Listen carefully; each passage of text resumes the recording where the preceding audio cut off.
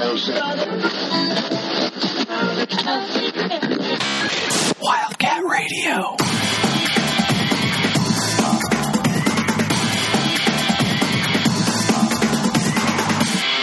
Welcome back, Wildcat faithful, to the Wildcat Radio podcast. My name is Ronnie Stoffel, and we are recording in the Vivid Seats studios. For all of our listeners, you can use promo code OVERTIME in the Vivid Seats mobile app to save up to $100 on all ticket purchases. Please note that is for first-time customers only. And joining me in the Vivid Seats studios is Mr. Adam Green. Adam, happy Labor Day to you. How you doing, buddy? Pretty good. I guess this weekend for Arizona fans could have been, well, it wasn't too bad because Arizona didn't play, which I guess at the same time is less fun because the last time we saw them play did not go particularly well. You can feel one of two ways on that. You can be happy that we didn't play because we didn't have the chance to lose, or, just whatever. Yeah, it would have been nice. It would have been nice if we played and had the chance to erase what happened. Oh, yeah. I'm actually of the former. I think it's good to hit the reset. Let's not rush into anything else. Adam, that actually brings up a good point, though, too, because I know that this had been talked about earlier, in the offseason, just with the whole when a team schedules Hawaii and goes to Hawaii, they have a chance to schedule a 13th regular season game. Mm-hmm. And obviously Kevin Sumlin opted to just take that. Well, this year it ended up being a third bye week, but just that extra bye week, right? My thought was like, sweet, yeah, because we should handle Hawaii and that wouldn't be a big deal. Do you think now are you still comfortable with that extra bye week just in terms of like preparation rest, or do you kind of wish we scheduled a 13th game? Well, it almost feels like having that bye week before NAU is useless. Like you're going to get it this week anyway, coming off the Hawaii game, but it's like no one really got banged up so bad to where you're like, oh, if they're not healthy for the next game, Arizona's in trouble. But there are certainly those times where you're like, yeah, I wouldn't mind having a week off so Khalil Tate's ankle can get healthy, or, Schooler's nicked up, or somebody can be on top of their game for a much tougher opponent. But, it's we talked about before week 1 or before week 0. It's like if you win that game, now you have a couple of weeks of being 1-0 and feeling pretty good about yourself. As it turns out, now you have a couple weeks of being 0-1 and maybe not feeling so good, and that's just the way it goes. So I'm fine with the extra bye week, but I'm not sure it was necessary or needed, considering for NAU. But I'm sure those players coming back from the travel and all that, getting into the swing of school and everything, it's probably not a bad idea. And I also think I agree with you, right? I mean, I know like it would have been nice to have the opportunity at another win, right? And I think that the rules might actually be a little bit different depending on if you scheduled an FCS, right? Mm-hmm. If you scheduled 2 FCS, well, then your bowl eligibility, I think, jumps up to you need 7 wins. But, you definitely could have scheduled some other lower tier group of 5, what have you, kind of like a Kent State, I guess, right? If you're going to pull something out of the ASU realm. But I think I agree with you, right? Because no matter what, if you I guess you just open yourself up to risk, I guess is what I'm trying to say, right? So if you schedule that 13th game and you take away an extra week of rest, you open yourself up to the risk of, well, what happens if somebody, even if it is just, a joke cupcake game, you do open yourself up to, what happens if Jace Whitaker re-aggravates something, at Khalil Tate, right? Obviously his foot, as you mentioned. So, I think all in all, I will live with it. I guess, we don't have a say in it, but it is interesting to kind of think that, if Kevin Sumlin could have a mulligan on that, would he go back and then opt for that 13th game now? But Adam, real quick to our listeners, be sure to go back and listen to Bryant and Rob. They did a great recap on the 12-pack radio that was released also on Wildcat Radio, the Wildcat Radio side of podcasting. Just a couple of housekeeping items before we blow straight past this, Adam. Wildcat Radio podcast, subscribe for free through iTunes, Google Play, Stitcher, etc. Basically any podcast catcher. Be sure to follow the podcast on social media. Twitter, our Twitter handle at Wildcat Radio AZ. Be sure to also check us out on Facebook, as well as our website, wildcatradioaz.com, exclusive home for all of our written content, these podcasts, as well as the Survivor Pool, the Eliminator Pool, right? So 'tis the season. Football season is in full swing. Bryant will have some weekly rankings, some updates for you. I think probably here pretty quick, but be sure to check out the website too for those real-time updates. Adam, as I mentioned, Bryant Robb did a great job recapping the game, and here we are now about 9 days or so removed, recording this on Monday the 2nd, Labor Day. I don't want to spend too much time on it. I think, though, something as upsetting as that game was, it probably does warrant at least a few minutes. Adam, let's start with the negatives, right, and then we'll jump to the positives. And by the way, bravo to Bryant for not completely ripping apart what happened defensively in that game. I felt like there was a lot to really criticize there, and also Rick DeNice, as I'm thinking about it. They had the third man on there, Rick DeNice. They all did a great job breaking it down. Everybody stayed positive, which honestly was probably pretty tough to do. And had I been on that, I may not have been as positive. But Adam, starting defensively, right? That was obviously the black eye of the game, if you will. What did you see defensively, and how upset are you? What sort of foreshadowing exists in that type of performance? Just all overall thoughts defensively. It's so tough because you figure anytime you get 6 turnovers, how could the defense have a bad game? But then you watch and you're like, well, they weren't exactly forced errors for the most part. Like Whitaker made a great play on the interception, the first one, which of course Arizona gave right back with their own mistake. But it seemed like early on Arizona was doing okay. They forced a 4th down that got converted, but then they got the interception. But throughout the game, just receivers running free down the field, Arizona not being able to cover everybody, but you also knew that Hawaii had a good offense, right? So I guess the idea that there were points scored, like as much as I want to get on Arizona's defense for that game because they didn't get a pass rush, they didn't really do a great job of stopping the run. They really didn't stop them, I guess, unless you have to count turnovers, but they only forced 1 punt, and that was late in the game. Right. But when I watched that game, I didn't leave it saying, geez, the defense lost this one for Arizona because, again, people expected Hawaii to score points. That wasn't a surprise. Just the thought was Arizona's offense would score more. And certainly the defense, the first drive that Hawaii had, the defense got the ball back. They got a turnover. Like, that's doing your job. And if the offense comes out and does theirs and goes down and scores a touchdown off that turnover, it's a different ball game. But because the offense gave it back, then Hawaii scores, and then offense had another 3 out of Hawaii scores. Like, the defense didn't have a great game, but it's hard for me to sit here after watching it and saying, wow, that was the worst performance I've ever seen from them because I know you have too. We've seen them play Washington State the last couple seasons. So, yeah, I've seen worse defensive performances in this one. It just never felt good because it wasn't like these were fumbles caused by sacks or turnovers where the defensive back jumps a route or anything like that. It just seemed like Hawaii gave Arizona's defense so many opportunities. But to me, it was the offense that didn't take advantage. My biggest thing with the outcome of this game, and I think you did a good job framing it, right? We knew what they were going to do. We knew what Hawaii was capable of doing. We knew what really their team was predicated on last year. Spread them out and throw it around, right? I mean, that's very obvious, and that goes back to like the Timmy Chang days, and that is, completely different coaching staff and everything, but just that mantra, just that style of play, just that overall offensive scheme has remained in place. It's just really difficult for me to fathom that it looked like we were unprepared. Speaking about Washington State, last year we saw when we got the doors just blown off, it was, Washington State, there was a lot of the rush the 3, drop the 8, knowing it's the same style of play, right? Spread them out, throw it around, air raid, what have you.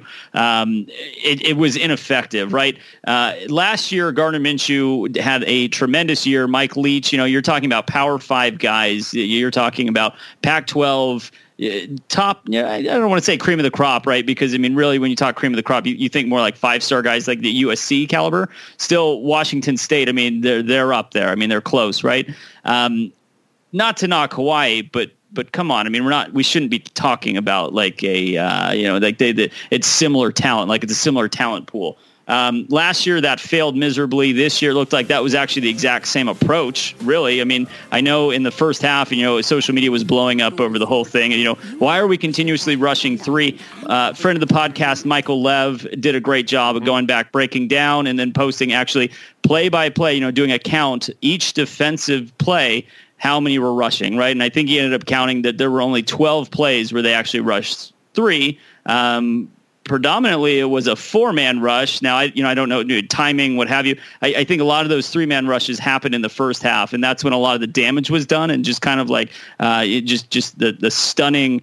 Wow, they're up 14-0. What the hell's going on? Yeah. And then I think maybe to Marcel Yates, fine. Like he adjusted maybe a little bit as the game went on, fine.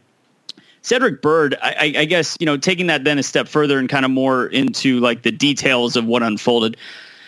It blows my mind that Cedric Bird was not doubled, or at least, like there has to be something. Like he was the only guy that was shredding us, right? He ended up with 14 catches for 200 plus yards and 4 touchdowns. We had no answer. And I know Jace Whitaker, he's an outside defender, right? I mean, he's a cornerback. I don't remember him ever lining up in the slot. That's not to say that he hasn't, but he has, during his time with U of A, he has been a number one cornerback, always on the outside. As the game was unfolding, I'm thinking because Bird, they were doing a great job of putting Bird, away from Jace Whitaker, as they should. Why not play a little more chess there, though? And why not put Jace Whitaker on me? I guess I understand that he doesn't normally play there, would be the counter, fine. Nothing else was working, though. So to me, it didn't seem like that's that big of a risk, right? Like, see if you could take that guy out of the game. I'm rambling here, Adam. I guess my thoughts overall, though, it's very frustrating that Marcel Yates had 5 months to prepare for this game. He knew exactly what they were going to throw at us, and they threw it at us, and we couldn't. I don't want to say we couldn't stop them because there were some forced turnovers. There were some gimme takeaways. Fine. 6 turnovers total registered, as you mentioned. Frustrating. 45 points given up. Final, it was just, it was tough to watch. And I know everyone can relate to that. It was. And we've seen that a lot from Arizona's defense, too, where it just seems like they can't stop anybody. And they're like, okay, why not? Get a stop. It's third down, get a stop, and whatever. But even like Bird, too, I think Arizona's credit, they did play better defense in the second half. They did. They improved, yeah. Hawaii ended up pulling McDonald, right? Which is crazy. All the bad games we've seen Arizona play on defense, and that goes even back to the Rich Rod days, too, when Jeff Castillo was a defensive coordinator. I'm not sure I ever remember one where they got 6 turnovers and ultimately gave up 45 points. Like, we've seen teams drop 60, 70, in that range, specifically Washington State. And You're right, Hawaii's not on that level, but Hawaii scored 45 points. Okay, it's a good offense. They're at home. Arizona got 6 turnovers, which means that 6 times they took the ball away from Hawaii and did not allow them to score. And yet, Arizona only scored 38 points. And there were adjustments in the second half, in the secondary, too. Once Bobby Will started playing more, I know Whitaker they moved him around and had him cover Bird some. And Bird, he had those 14 catches overall, but the second half, he wasn't quite as dominant. So it's like, we could look at it and say Arizona's defense wasn't good. They weren't prepared, and sure, the way that first half looked, they weren't prepared, which is, like, to your point, they had 5 months to be ready for this game at least, and that's the best you could come up with was something like that. But at the same time, I don't remember what the over-under was on this one in Vegas. Wasn't it 70-something points, I think? 74 is the last I saw, yeah. Right, so people were expecting Hawaii to score. And I don't know if anyone thought Arizona was going to go to Hawaii and shut them down and hold them to 20-something points. And, yeah, you'd like to see better than 45, but maybe, 38 is what you think Hawaii should have scored on them? So, sure.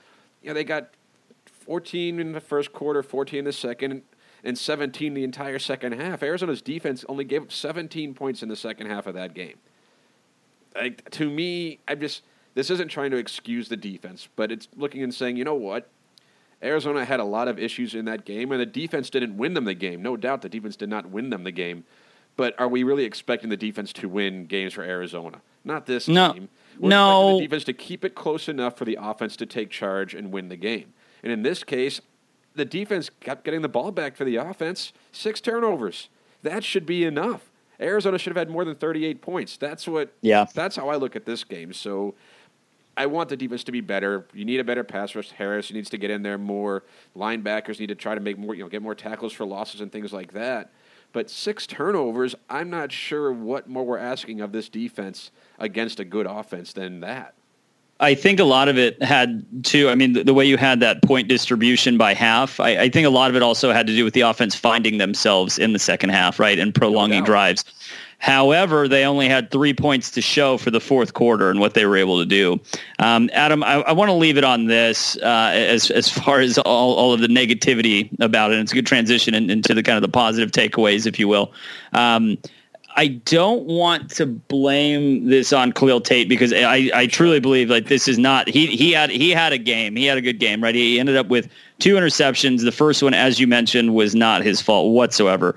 He could not have thrown a better ball to Drew Dixon, I believe it was, went right through his hands, bounced off the chest. And credit to Hawaii, the defender made a crazy play. He made a very good play laying out for it, and then ultimately securing the interception. The second one, though, and this is kind of when it was like, Arizona did a great job. Defensively, the turnovers kind of started to stop the bleeding, I guess, if you will, right? With how dominant offensively Hawaii had been. The offense was starting to pick up some pace here, starting to pick up some momentum, starting to feel good about themselves. Arizona's offense, that is.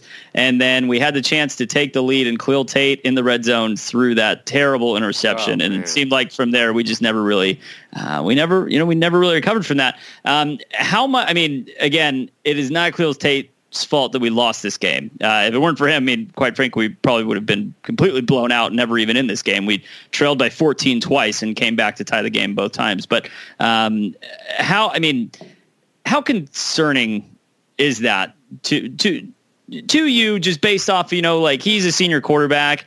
There's a lot, I don't want to say a lot on the line, but clearly in that moment, you had the opportunity to give your team the lead, to drive them to the end zone. And it was just kind of a careless play, in my opinion. I mean, a bad read, how concerning? Option. No, it was terrible. Like, there's no defending that play. And you're right. Tate's that type of quarterback too, especially this game. It reminded me a lot of the ASU game, which is horribly disappointing to think about and be reminded of. But he played really well for big stretches of the football game, but made one just absolutely crushing mistake that you could argue cost them a chance to win the game because Arizona was driving there. They held Hawaii to a field goal. They were driving down. They were going to score a touchdown or at worst tie the game. Instead, you turn the ball over. They return it back to midfield, end up going again, a touchdown going up by 10. But even with all that, Tate nearly led them back again. It's like, I think what we're seeing from Khalil Tate is 2 years ago when he had that monster stretch and he was the best player in college football, he was great. And Arizona, talent-wise, isn't good enough to win a lot of these games unless Khalil Tate is great. And he was good against Hawaii. He made his mistakes. He wasn't perfect, especially early on. He missed some easy throws that would have gone for first downs at least, if not 20, 30 yards. And he had that really bad interception. I think I saw Michael Lev, friend of the program, tweet out that it was his first ever red zone interception. Is that true? Tate's ever thrown.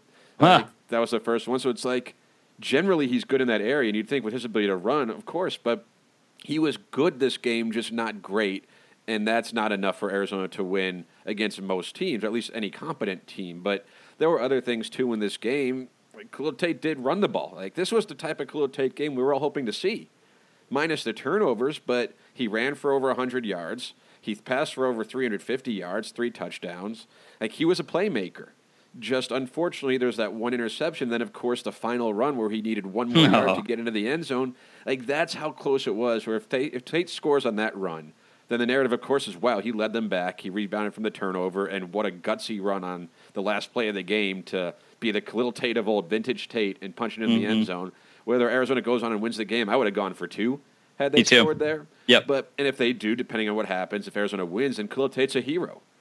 He had one really bad throw that turned into an interception. He missed a couple other throws that he should have completed. But otherwise, he played a good enough game to say, you know what, you're not the issue. You're not the reason why Arizona lost. But instead, it was a collection of things, similar to that ASU game where all these little mistakes had to happen, and they added up to the final result. If Dixon doesn't drop that ball, if Arizona gets a stop on 4th down, they gave up a couple of those. Right? Like, if certain things happen, maybe if they don't have to burn a timeout trying to kick what ended up being a 53-yard field goal. Like, all these things happen, and Tate just wasn't great enough to make up for it. It was disappointing. It was disappointing, and you bring up a great point too. And we were going to get to it, but that run there at the end, as soon as he cleared the corner on those linebackers, and obviously the defense was in prevent, so it makes more out there. Yeah, it makes tons of sense that there was that much space. But then actually seeing it unfold once he got the corner, once he got inside the 10, I was thinking like, no way. Is he really about to punch this in? Adam, I do want to focus on, I want to end this discussion on a couple positive notes, and those positive notes, of course, will be the offense. J.J. Taylor, how Jamar Joyner, another one. Adam, before we do, let's take a break to hear from a couple of our sponsors. All right, Adam. So getting back to it here, just to wrap up the Hawaii discussion before we move on to NAU and preview the Lumberjacks. The positives for me, I mean, I thought J.J. Taylor looked good, right? It was clear early on they weren't necessarily. It seemed like the game plan was not geared towards him, getting him going. That was very apparent in those first couple drives where I think he ran the ball like once, definitely not even on that first drive. Mm-hmm. Not a big deal, but you know what you're getting out of him, and he definitely flashed, what he can give you. Jamar Joyner, I thought, looked really good. Khalil Tate, as you mentioned too, his legs, he's healthy. When he's healthy, he is a real threat. And the other thing too is I saw him hitting those intermediate routes, or at least trying to hit those intermediate routes, right? He had the big bomb to Stanley Hillberry or Barry Hill, excuse me. That looked good, but he was also, it looked like he was taking man of the checkdowns, the intermediate routes. Those three things stood out to me, Adam. I do feel, again, the offense is going to put up points. They did a good job of putting up points. Obviously, they weren't enough points this go round, but 38 points, it's hard to get mad at. How did you feel overall with the offense's performance? And kind of similarly to the defensive question, what kind of foreshadowing, how do you feel moving forward with it? Yeah, I think offensively, we know what there is in J.J. Taylor. You know what you have in Khalil Tate, especially healthy. The receivers, you're kind of wondering about, and you saw the reason for optimism. Joyner looked pretty good for a guy playing his first ever game at wide receiver. Mm-hmm. Cunningham showed some speed. Barry Hill was his usual self, right? So there were flashes. Bryce Wolma was back in the game. He got one catch. It was a touchdown, but you saw the weapons that they have. But the offensive line, which has kind of been rebuilt, wasn't great because Tate was under pressure a decent amount of the game, and they weren't opening up these huge holes for the running backs for Taylor. So I feel like watching that game, and it's tough to pin it on the offensive play calling because when you have these read options, maybe there's a play that's there and the quarterback reads it wrong. Like if he checks out of a run, then it goes to the pass and it's incomplete, then you're thinking, why aren't you running the ball? So I understand there's some give and take there, but to your point, generally 38 points is a good performance, but I wouldn't say it was a good performance against Hawaii. That's not a good defense that they were playing against, and yet 38 points was the most they can muster with all those turnovers. Now, granted, they weren't turnovers that gave them short fields. Arizona had to drive pretty much the length of the field every single time. But to me, 38 points, I think the offensive line needed to play better. I think the receivers needed to play better and make some catches that they didn't come down with. I think Tate could have been more accurate at some times. Maybe I'm just being an apologist for the defense that gave up 45 points. I understand that. But to me, you can't fall behind 14-0 against Hawaii when you have a couple of possessions. You can't fall behind 35-21. Like the game was 28-21 at halftime. Arizona goes 3-and-out to start the third quarter. Right? You had momentum, and now you just gave it back up again. And those are the things like Arizona's offense needs to put pressure on opponents to help Arizona's defense because talent-wise, Arizona's best players, for the most part, the most depth they have is on offense with the skill positions. So that's why I say I have a hard time blaming any one aspect of the team or any one player for this game because, yes, if the defense gets a stop more or another stop somewhere along the way, it's a different game. If the offense doesn't turn the ball over or if they have one more time, there's so many things. Coaching, offense, defense, there's responsibility or blame to go around the entire roster, and that's how you lose a game like this. Hawaii's not a bad team. It wouldn't shock me if they end up going to a bowl game this season. But you'd like to think that Arizona was more talented. You'd like to think Arizona could go on the road, even it is a road game, a tough trip to take, and beat a team like Hawaii. And who knows, they might have been a yard and a half away from doing so. But this was so much like last year's Arizona team where they made just enough mistakes, where they're not so overwhelmingly talented where they can just show up and beat someone on a bad day, where Arizona has to play well to beat pretty good teams. And they did just enough to make you say, you know what, there's hope. We could talk about optimism in this show because there were things to be fairly pleased with. But yet they still lost the game because along with that hope, there's enough downside, enough things that they did wrong and poorly, mistakes, that make you go, maybe they aren't as good as we hoped they'd be. But I think that looking at it that way, it's tough to really judge them after this game unless you want to judge them after this game plus what we saw last season and say it's more of the same. Yeah, it has the opportunity, just based off what we saw. It feels like this season has the opportunity to either be a long one, right, or hopefully we can figure out some things and really pull this thing together, and maybe still get back on that track of 7-5, which we each predicted, Adam. And I'll hold that question to the end, see if we need to readjust where we stand with the season prediction. But overall, right. I think Noel Mazzoni did a good job schematically. I think he did a good job with the game plan. It was a good game plan that integrated both Khalil Tate's healthy legs and his arm, and then also not necessarily, as I mentioned with the deep ball, but really, it was obviously in Khalil Tate's head that, okay, we can't be bombing the ball down the field, once every 3 plays, right? We have to be more methodical. We have to, and because, that plays the other way too, and giving the defense a little bit of rest, because you get all these 3 and outs, especially as the game goes on, and the defense is just giving up whatever they ended up giving up, like 700 yards, what have you. That's going to get worse. That can get worse in a game against a Washington State or just what have you, Oregon at Oregon. I know we don't play at Washington State this year, but the point is, if you do that against a more talented team, it's going to be a lot uglier than just a 1-possession game late in the game. So, Adam, yeah, I mean, I think that's good. Again, for anybody that did not have a chance and is interested, be sure to go back and listen to the podcast that Rick DeNice, Bryant, and Rob Bauern did. They did a really good job breaking that whole thing down and what to look for coming forward. Adam, so that is behind us. Moving on to the next opponent, which is in-state. I don't know if you can say rival, but there is definitely a nice, there is some familiarity between the two, right? The NAU Lumberjacks return to Tucson next weekend, or excuse me, this upcoming Saturday.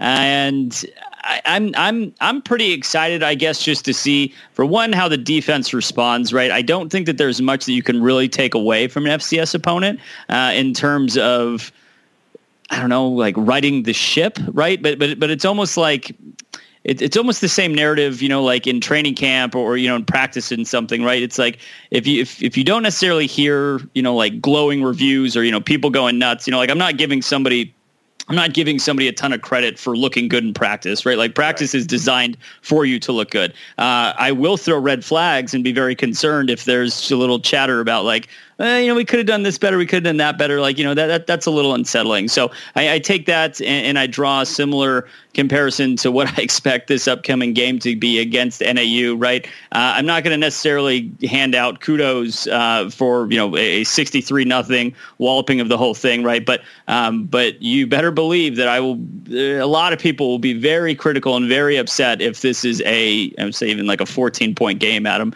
Oh, yeah. Moving into the actual preview of NAU here. So for those who have not been able to research NAU just yet, first-year head coach Chris Ball. Some of you may remember him. He was the defensive coordinator for the University of Memphis for the last 3 years under Mike Norvell. Of course, both of them were under the Todd Graham regime at one point in time with ASU. So there is, Chris has a little bit of familiarity also with Arizona. Not necessarily Kevin Sumlin. However, he did play. He was on the coaching staff when Texas A&M just really took it to Mike Bercovici and Todd Graham in their preseason ranked 15. I digress some. I just love that they were 15th and they got whooped. But anyway, yeah, moving on. First-year head coach. A familiar face at quarterback as well, Case Cookus, right? So Case Cookus. Been around for a while. Yeah, he's been there for a while. He actually could have left Flagstaff this offseason. He could have been a graduate transfer and played immediately somewhere else. He decided to stick it out. Now he has, in 2 of his 4 years in Flagstaff, he has been hurt, right? So he's really only has a track record, and that includes last year, right? Last year he missed a considerable amount of time, which really probably derailed and explains a lot of the 4-6 outcome of the season that NAU had. You may be asking yourself 4 and 6, 10 games.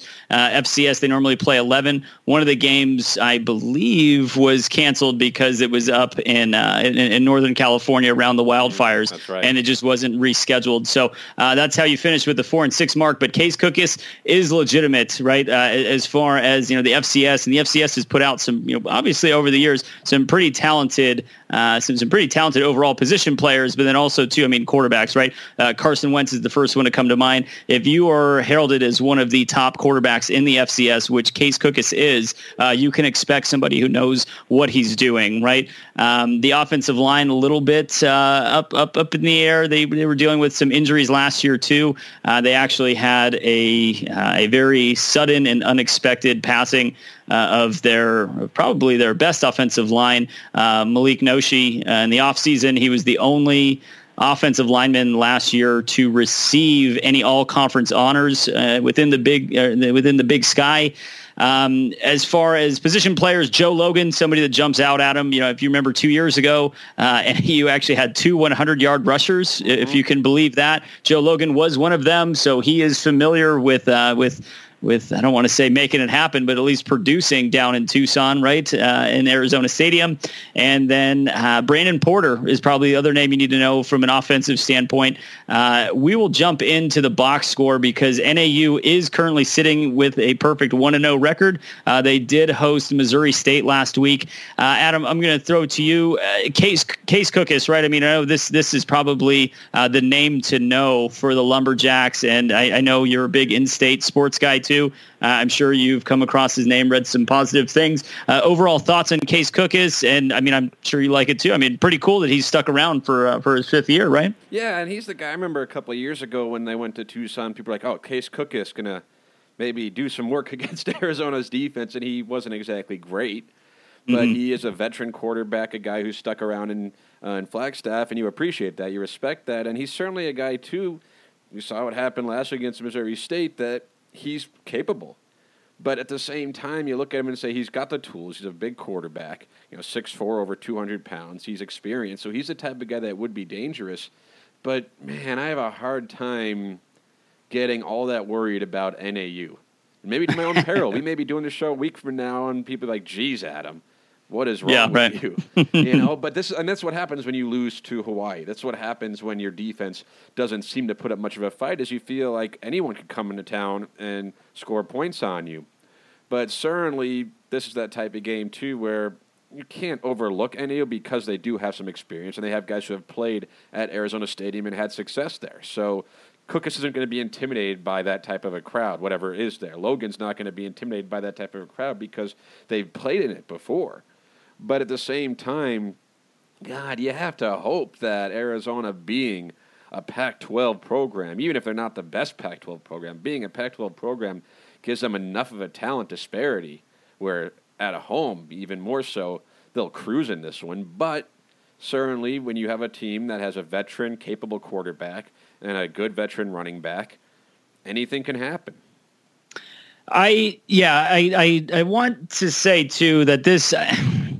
defensively, right, this just feels like the perfect opportunity for a bounce-back game. Now, again, I'm not going to put too much into whatever positive outcome there is for NAU, against NAU, rather. But if you think back to last year, right, after the 0-1 start to BYU, Arizona had a very tough challenge ahead of them, and it was probably somewhat underestimated. Now, there were some other factors that went into it, that 9 a.m. Arizona time kickoff in Houston, I think 11 a.m. It was hurricane season. It was muggy. It was terrible. I remember ABC having the sideline reporter holding up that little thermometer thing showing, actually on the field it's off the charts, and it was like more than like 130 degrees or something crazy. It was like, so yeah, Ed Oliver, Houston, they were very athletic. You get the point, right? And we all know the outcome, right? This is a complete 180 compared to the Houston matchup as far as I'm concerned. So it's kind of nice because, like if you flip the order last year, right, and you had Southern Utah, then Houston, who knows? Hopefully you would have been a little bit more prepared, but based off what we saw, it probably wouldn't have been the case. But it's very nice coming after having NAU coming after a game like Hawaii. And to your point, Case Cook is, yes, although at the FCS level, he is a competent quarterback that can produce, right? His biggest challenge has just been staying healthy. Mm-hmm. When he's healthy, I mean, he's very competent, and NAU can be good. And then bringing this back full circle with new head coach Chris Ball, I mean, he comes from a group of 5 member in the University of Memphis, but of course he does have Pac-12 experience, at least in some sort of, not necessarily defensive coordinator, but in some sort of defensive coach capacity, if you will. So, it's going to be, I don't want to say that it's going to be a good test. I mean, I think it'll be interesting, right? Because yeah, right. I think it should be. Hopefully, I'm trying to look for the correct term here without being offensive to NAU, right? But I think everybody gets where I'm going, right? It should be exactly how we expect it. I'm expecting 100%. If I see anything less than or anything more than 7 points on the board for NAU after the first half, I'm going to be a little upset. So that's the trouble if you're a team like Arizona in a game like this. And you said it earlier. There's not really much to take away from this game positive, right? Even if U of A wins 75-3, you're still gonna be like, well, that was NAU. Yep. You're supposed to do that to them. Yep. Whereas if it's anywhere close, or if it's 14-10 at halftime, and then Arizona goes on and wins 45-17 or something, dominates the second half, kind of like what ASU did to Kent State last week, you leave in saying, well, that wasn't terribly inspiring, especially now going into Texas Tech game. Whereas if Arizona beat Hawaii, Arizona can play whatever they want against NAU, you win the game, and people are like, oh, yeah, you're 2-0, you have a pretty good win on the road, you beat the cupcake at home, now you're ready for Texas Tech. So this is that type of game where, obviously you're ideally going to see some of the backups play. Maybe get Grant Gunnell one of his 4 chances this season before he would have to burn the red shirt. Where someone like Brightwell and other running backs besides J.J. Taylor can get the bulk of the carries. Where Khalil Tate maybe only plays 3 quarters or 2.5 quarters and doesn't have to run as much. And when he does, it's clean and he's running for a 45-yard touchdown or something like that. But you'd have to hope that Arizona doesn't have to bring out everything in this game, that they don't have to have all the trick plays and all the special things that maybe they were saving even against Hawaii, maybe for Texas Tech. They should be able to be vanilla and just win by talent alone in this game. But coming off the Hawaii loss, if you're an Arizona fan, I know I'm excited for this game because I just like watching Arizona look good, even if it's against lesser competition. But Arizona needs that to happen. They need to look good in this game just for people to say, okay, maybe Hawaii was not the barometer. Because NAU won't be the barometer, but you kind of want them to be something in between what we saw last week or against Hawaii and then what we'll probably see against NAU. Arizona's probably not going to be as good a football team as they should look Saturday against the Lumberjacks, but maybe they're not as bad as a team as we saw in Hawaii either. So something in between might be where they settle in, but the best way to make people think that could be the case is by going out there and your good players doing what makes them good players. Mm-hmm.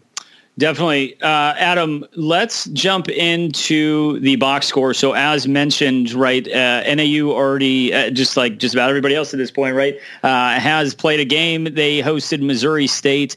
Missouri State, another FCS opponent, came to Flagstaff. NAU took care of business 37-23. So Case Cook has looked pretty good, I think, overall, right? His final stats here, 18 of 29, 290 yards, 2 touchdowns.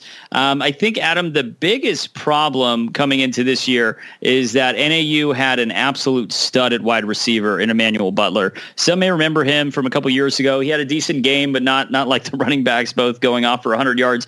Brandon Porter is going to be the guy to look for this year, and that'll be the key matchup to see how, who goes on him. Now, Brandon Porter, 5'10", right, doesn't have that, crazy awesome size for the prototypical wide receiver, something you would feel good about, right? But he is nonetheless very talented, and he has a chance. He and Case Cookus, they probably built up a little bit of rapport, over the last couple of years, what have you. It should be an interesting little test for just these little games within the games, right? I mean, I'm certainly expecting a little bit more of a defensive front presence, if you will. So hopefully Case Cookus doesn't have all the time in the world like we saw Cole McDonald in Hawaii throw the ball, which if that's the case, then that might be some trouble for the secondary. But Adam, let's go ahead and jump more into the box score from Missouri State. Before we do, let's take another quick break to hear from a couple more sponsors. All right, Adam. So then just circling back and kind of closing out this thing with Brandon Porter, right? Before we move on to everyone else, for those of you who have not looked at the box score or probably won't look at the box score, I'll just fill you in. So Brandon Porter finished with 6 receptions, 140 yards, 2 touchdowns. He did have a 62-yarder, which, it took care of most of that 140. He also had a designed pass play for him. He did complete the one attempt that he had for 55 yards and a touchdown. I think that just speaks to what type of talent maybe we're dealing with here, Brandon Porter, against Mississippi State. If that happens against Arizona, I was on Twitter and I'll own it. I was, of course, after the game, #Fire Yates, getting that one going. However, I cannot take responsibility for the Fire Marcel Yates website. That was not me. FireMarcelYates.com. But no, I was definitely. If you thought I was a little over the top with my #Fire Yates and against Hawaii, and we see Brandon Porter do this type of nonsense against Arizona on Saturday night, it's going to be ratcheted up just a little bit here. Joe Logan, not necessarily the type of performance you'd like to see from your stud guy. Joe Logan, 13 carries, 25 yards, and a touchdown. He's going to be the guy. I know Keandre Woody, he's also getting some touches too, right? 8 carries, 36 yards. He actually also had a couple passing attempts. That is not necessarily, I wouldn't expect that to necessarily be the case. Like I said, Joe Logan should 100% be the guy here. Beyond those 2 skill position players, though, Adam, I'm not really seeing much else here. I mean, again, not a knock to NAU. I think it's just kind of where we stand with FBS versus SCS. Am I off base on this? I don't think so. Now, granted, neither one of us are NAU insiders. But even just looking at the box score, and of course a box score doesn't always tell the story of a game. You look at the one from Arizona-Hawaii, you think Arizona played pretty well in a lot of ways. But I look at this and see NAU winning a game with a terrible running attack. Logan, 25 yards and a touchdown on 13 carries. That's miserable. They only had 88 rushing yards as a team. They averaged 2.4 yards a run. And that's just bad. Yeah. And Porter, I guess the one thing that if you want to be nervous about, he's a 5'10", 165 receiver. Well, those little receivers, say Cedric Byrd, who's 5'9", 175, Arizona kind of struggled with already this season. So you see that and say, okay, maybe there's something to be moderately concerned with, but NAU doesn't look like they have the build of a team that should be able to pull off an upset like this on the road. They don't have that dominant running game or a dominant defense. They don't have a dominant anything. They don't have that Carson Wentz or one of those players where you're like, that guy is going to be a day 1 or 2 pick in the NFL draft next season. He just happened to be at a smaller school in college for whatever reason. They don't have that type of player. They have some nice players, especially for that level. But no, looking at the box score, looking at what they have on their roster, there isn't a ton that makes you say, well, that guy worries me, that guy worries me, oh, watch out for that guy too.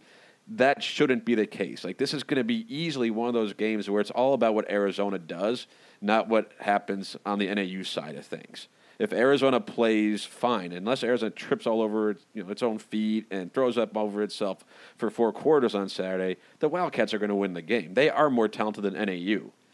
But that's not to say NAU's not going to score some points. They're going to have a drive or a play where you're like, geez, how could Arizona let that happen? They are still a capable football team with experience in games like this against teams that are probably better than what Arizona is at times. But I just don't look at this box score. I don't look at this roster and see a team or see really any position group that scares me, not even a little. A little piece of clarification for Keandre Woody. He is a quarterback. So Case Cookus did. There were a couple design plays for Woody to get out there. Woody last played with Oklahoma State, so he does have some Power 5 experience. Made the transfer over to NAU. I'm with you, Adam. Right? I mean, as far as the offense is concerned, there's going to be some individual matchups that could be telling. I just think think as a whole, as I said, it's not. It would be very shocking to see NAU to come in and take care of business, really in any capacity, and even taking care of business, not even necessarily getting the win, just kind of keeping it close. Oh, there's going to be some plays though where Cookus has time and finds a receiver open down the field. Mm-hmm. That's going to happen. Arizona's not going to shut them out. Arizona's not going to look like the Desert Swarm defense against NAU on Saturday. But that also is to say that Arizona's not going to really be threatened in this game either. So right. if a good play happens for NAU, don't be like, oh, geez, look at Arizona. What's going on here? Fire Yates. Yeah. Don't get the hashtag out just in case there's one touchdown for NAU. I can't promise anything. But sure, though, if NAU puts up 400-plus yards of offense and keeps this game close, or if Arizona's defensive line is just getting gashed play after play after play, and the receivers are running free all game, then you go, oh, there's some real issues here. But I have a hard time seeing that happen. Even Arizona teams that haven't been, I don't know if this year's team is good. I think it's better than they looked against Hawaii. But we've seen worse U of A teams handle NAU with little trouble. And NAU's good for their level, and they've produced some pretty good players. Like you mentioned, Manuel Butler, who's I think he's with the Saints right now, and he was wowing them in training camp and preseason. They like him, so they produce some good players. I just don't know if there's that player on their roster right now. And it's certainly not enough of those guys to really make Arizona sweat in this one. Switching to the defensive side of the ball, Adam, I'm just going to throw a couple key names out there for us to keep an eye on. Starting up front with Jalen Goss. Jalen Goss is, he had a tremendous 2018 season for the Lumberjacks.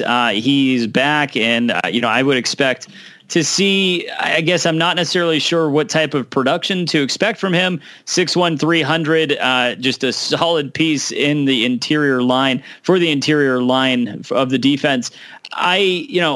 It seems pretty easy, I would say. And I mean, I'm oversimplifying things, of course, because Marcel Yates is, more of a football mind than I'll ever be. But when you're talking about just a simple situation where the obvious stud on the line is Jalen Goss, it'll be interesting to see what type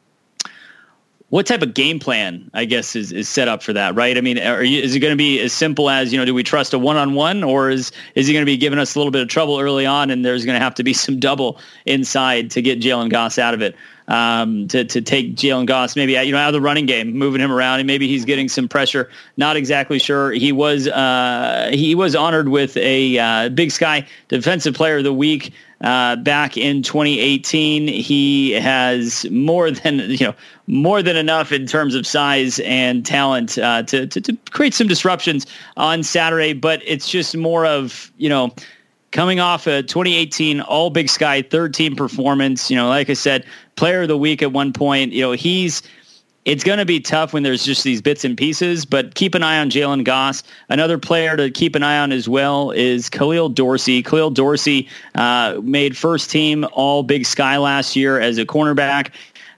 This, to me, Adam, is probably the one to keep a little bit more of an eye on than the Jalen Goss matchup, because I think it's going to be somewhat easier for the offensive line to take Jalen Goss out of this, because you can easily throw two guys on him. Maybe three at times if he's being that much of a disruption. But as far as Khalil Dorsey, him, manning up at whatever point, I mean, we saw our wide receivers as a group somewhat struggle. And I know Jamari Joyner finished with a very strong line against Hawaii, but there were still times where, you were reminded that he converted from quarterback, right? Like, that is not his natural position. He is a natural athlete, sure, but it'll be interesting to see what type of chess play is worked out here by Chris Ball with Khalil Dorsey moving around. I don't know. I don't know. I mean, it gets back to, Khalil Tate, I think, is probably at this point in his collegiate career, he's going to be able to snuff it out quick. I mean, he's not going to get caught up in a thing where he's baited into throwing to Khalil Dorsey, hopefully, right? And hopefully there's hopefully a little bit more awareness there for Khalil Tate to not make this a thing for Khalil Dorsey to really stick it to us. Tristan Vance, Taylor Powell. Taylor Powell is a little banged up. Both of them are linebackers. Taylor Powell was a little banged up. He's had trouble staying healthy over the last couple of years as well. But if he is healthy, and I think that is actually going to be a game time decision. But the two of them in the middle, they have they have experience and quality at each level of the defense. Again, it just gets back to, is that enough? It likely won't be, but keep an eye on those guys. Adam, of the three that I listed out, and, really the front seven as far as Goss, Vance / Powell versus Khalil Dorsey in the secondary, which one is the most intriguing to you based off of what we saw from Hawaii? Do you want to see a little bit more in the air, or do you want to see the running back with J.J. Taylor and the rest of those backs get going? Say, of the guys you mentioned, Goss is the one that I'm the most curious about because he's the guy who could help wreck the running game. Yet at the same time, he is a defensive lineman. You could double him. You could chip him. You can do certain things to take away one defensive player. That's just offense. And with 2 weeks to game plan for NAU, you'd like to think Noah Mazzoni and that staff would have some clue of what they're doing there. But this is that type of game where you're hoping to see Arizona establish the running game. We've heard so much all offseason and in all camp about that deep running back room past J.J. Taylor. And overall, they didn't really do a whole lot. Like, Wiley got a catch. Brightwell was involved in the game against Hawaii, but it wasn't like they dominated on the ground, Arizona. And this is the type of game where I would expect Arizona to dominate on the ground. And Goss is the one type of player who could really help wreck that. And Arizona, the offensive line I mentioned earlier, didn't look particularly great against Hawaii. There's some new players there, and there were moments where they opened up holes, and there were times where they gave Tate enough time to pass the ball to find receivers, but they weren't consistent in any way. So to me, I'm curious to see if they can do that against NAU. With, admittedly, again, an inferior opponent, someone who's significantly less talented, smaller than you, the exact type of team you should be able to physically push around up front. That's what I'm looking at Gosso, because he's a big guy. 6'1", 300 pounds is what he's listed at. He's a big guy, and he had 10 tackles for loss last season, so the guy knows how to play. But he's also the type of player where if Arizona is good enough, and they better be good enough, they can essentially neutralize his impact and find running room in other places, give Tate time to throw the ball by blocking him better. But that's the thing. Arizona, Tate had 121 yards rushing last week. Taylor had 14 carries for 69 yards, a good average, 4.8. But Wiley had 3 carries. Tilford had 1. I want to see this running back room show up on Saturday, and that means dominating at the line of scrimmage, which in turn means taking a guy like Goss out of the game, essentially. Not injuring him, I don't mean like that. Right. Not letting him be a disruptive force like he's capable of being. Yeah. I think, it should be interesting. Again, there will be some interesting matchups. The game within the game, right? Keeping an eye on those certain things. For me, Khalil Dorsey is what I want to see, because I want to see he's a legitimate cornerback, and he has awesome size too, as far as cornerbacks are concerned. My thing would be pressing who he gets matched up on, right? And is he going to be matched up with, say, just Jamari Joyner, and he's going to be on Jamari Joyner the whole game? And if he is one receiver at this point, right? And if he is, what kind of disruption does that create for the offense, right? Because Jamari Joyner was really the only one that showed really any sort of consistency within the Hawaii game, right? So we're looking to build off of that.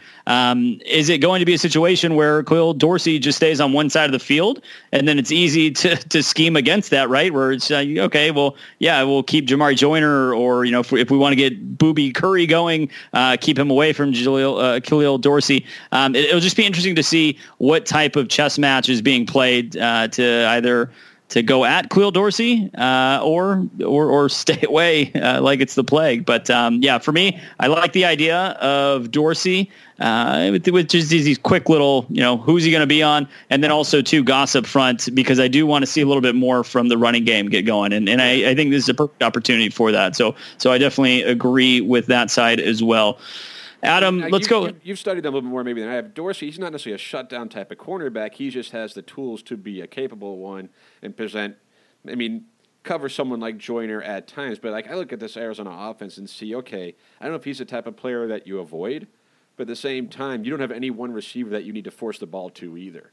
So that's probably the guy case, like Joyner, which who knows what who they're going to see as a number one receiver. Maybe they just keep him outside, right? Depending on, forget the player, just what part of the field they're going to put him on. But there's plenty of opportunity for someone else like Barry Hill or Castile or Dixon or Curry to get on the field and make plays. So that's I think that's what you're going to hope to see in this game. We agree on the running game, it sounds like. You want to see better that. But in the pass game, You have all these guys who are supposed to be good weapons. If you have to avoid whoever Dorsey's on, if he proves to be that good on Saturday, you should have no shortage of options to keep your offense moving. If he's on Joyner, okay, look to Berryhill, look to Castillo, look to Dixon, look to whoever else is out there, look to Wolma, get him even more involved in the offense. Those options should be there, and NAU should not, even if they have one good, capable cornerback, doesn't mean they have enough to hang with all the other receivers, assuming Tate has time to find them. And that's where the offensive line, again, with the running game, just the offensive line needs to impose its will in this game, which the best Arizona teams, how many years in a row has Arizona led the conference in rushing? Was it like the last 3 seasons or something like that? Even last season, Arizona led the conference in rushing. They didn't look like a team that could do that against Hawaii. And that wasn't exactly a great defensive front that they were facing. So NAU, Goss is a good player. Arizona needs to be able to handle a defense like this and run the ball down their throats and have time for Tate to throw. He shouldn't be running for his life. A few design runs, sure. But he shouldn't have to be scrambling every other pass drop back. That shouldn't be the case. And Taylor should have ample room to run. Brightwell should. Tilford should. Arizona should have no trouble up front. But that's, to me, the most important thing to see because, yeah, they have a good cornerback. That's fine. But that shouldn't matter. Not in this game. Hey, Adam, completely off topic, but how cool was that to see Nathan Tilford get in there? And speaking of foreshadowing, is this going to be a nice little goal line package to see that massive man in there punching it in? Right? It did. I'll take my chance with him from the 1 yard line. And that's, we went back. I know we each agreed that if Arizona would have scored at the end of the game to go for 2, I'm so curious what the play call would have been. I imagine Taylor's the one on the field. But with Tate, Taylor, and guys like Joyner and the size at receiver, I don't know what you do there. But I would have been excited to see it. Because, to be fair, Arizona's red zone offense wasn't as good as it needed to be last season. It wasn't bad against, they looked okay other than the turnover, the interception. Arizona was not otherwise bad in the red zone. They converted. Even the field goal was, I guess, ended up being a 53-yard field goal. But it was outside the red zone. So Arizona, you think they have those options. And Tilford, if he's capable of being at least a goal line back, that's just a big boy to hand the ball to go run downhill like that. Off topic again, but you threw that out there. And we're going to wrap this thing up here quick because we're coming up on an hour. But should we ever want Lucas Haversek to kick anything less than 50 yards? I know we struggled last year with his accuracy, inside 40, but man, that was cold blooded for him just to nail that thing. Well, he made 3 field goals in that sequence. Yeah, right. And I know that I saw some people tweet it gave them those flashbacks after missing against ASU. Oh man, what if Haversek was out there? Well, last season Haversek wasn't consistent. We all saw that, but we all know he has the leg. So that he could make it from 53. So did he make one against Washington State a couple of years ago that was 60 yards or something like that? It was right before halftime. Yeah. It was just under 60. I think it was 58 or something. Okay, yeah. So he's got the leg, and Arizona's punting game wasn't exactly great. Aragon didn't do much to impress me, but Haversek, he made his extra points and he made a ridiculously clutch field goal in terrible circumstances. Right. You kick a 38-yarder, you think, okay, I did my job, and then it gets called back because there's a penalty.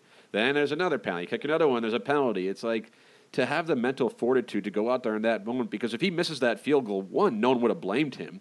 But 2, if he misses that field goal, that game's over right then and there. Yes. Him making that kick under those circumstances with all the bad things that happen, to have that in him, maybe it looks like he's finally turned that corner, at least mentally. I don't know if that was an issue last season, but that he's a confident kicker. He goes out there, just follow your process, do your motion, kick the ball through the uprights. Because so much of kicking is a mental thing, and he went out there with all those terrible things that weren't his fault at all. And he did his job and kept Arizona in the game and gave the Wildcats a chance to pull it out at the end by making a 53-yard field goal.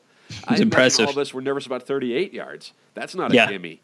Well, it's a gimme for Arizona kickers, as we all know, but 38's hardly a gimme. 53, no way, and he just drilled it like that after all that going on. So that was one of the most impressive things that happened in that game, and certainly it's only one kick, but the way it went down has to make you feel pretty good about Haversek going forward. I'm with you. I think that also, too, after the ups and downs that we saw with him last year, and Josh Pollock ultimately being the first guy towards the end of the season, first teamer, if you will, it feels pretty good, right? It definitely, as you said, 3 straight kicks, 5 yards deeper. It was pretty impressive to see, and he's still got that big leg, obviously. So, All right, Adam, that's going to do it for this week. Next week, we will do a quick recap, but then also, too, we're going to look ahead to Texas Tech. So we better be sitting at a 1-1 situation this time next week, and then hopefully, getting back, finishing 2-1 in non-conference salvages it, in my opinion, right? It would. It would. And so we'll touch on that a little bit more next week. For all of our listeners, thanks so much for joining us. Be sure to check in on the recap show, which should be released 1 week from today, Monday. I know that the Bryant, Rick, and Rob are going to be recording Sunday evening. Bryant will probably even get that out Sunday evening, what have you. But definitely be looking for that first thing Monday morning. And until then, bear down.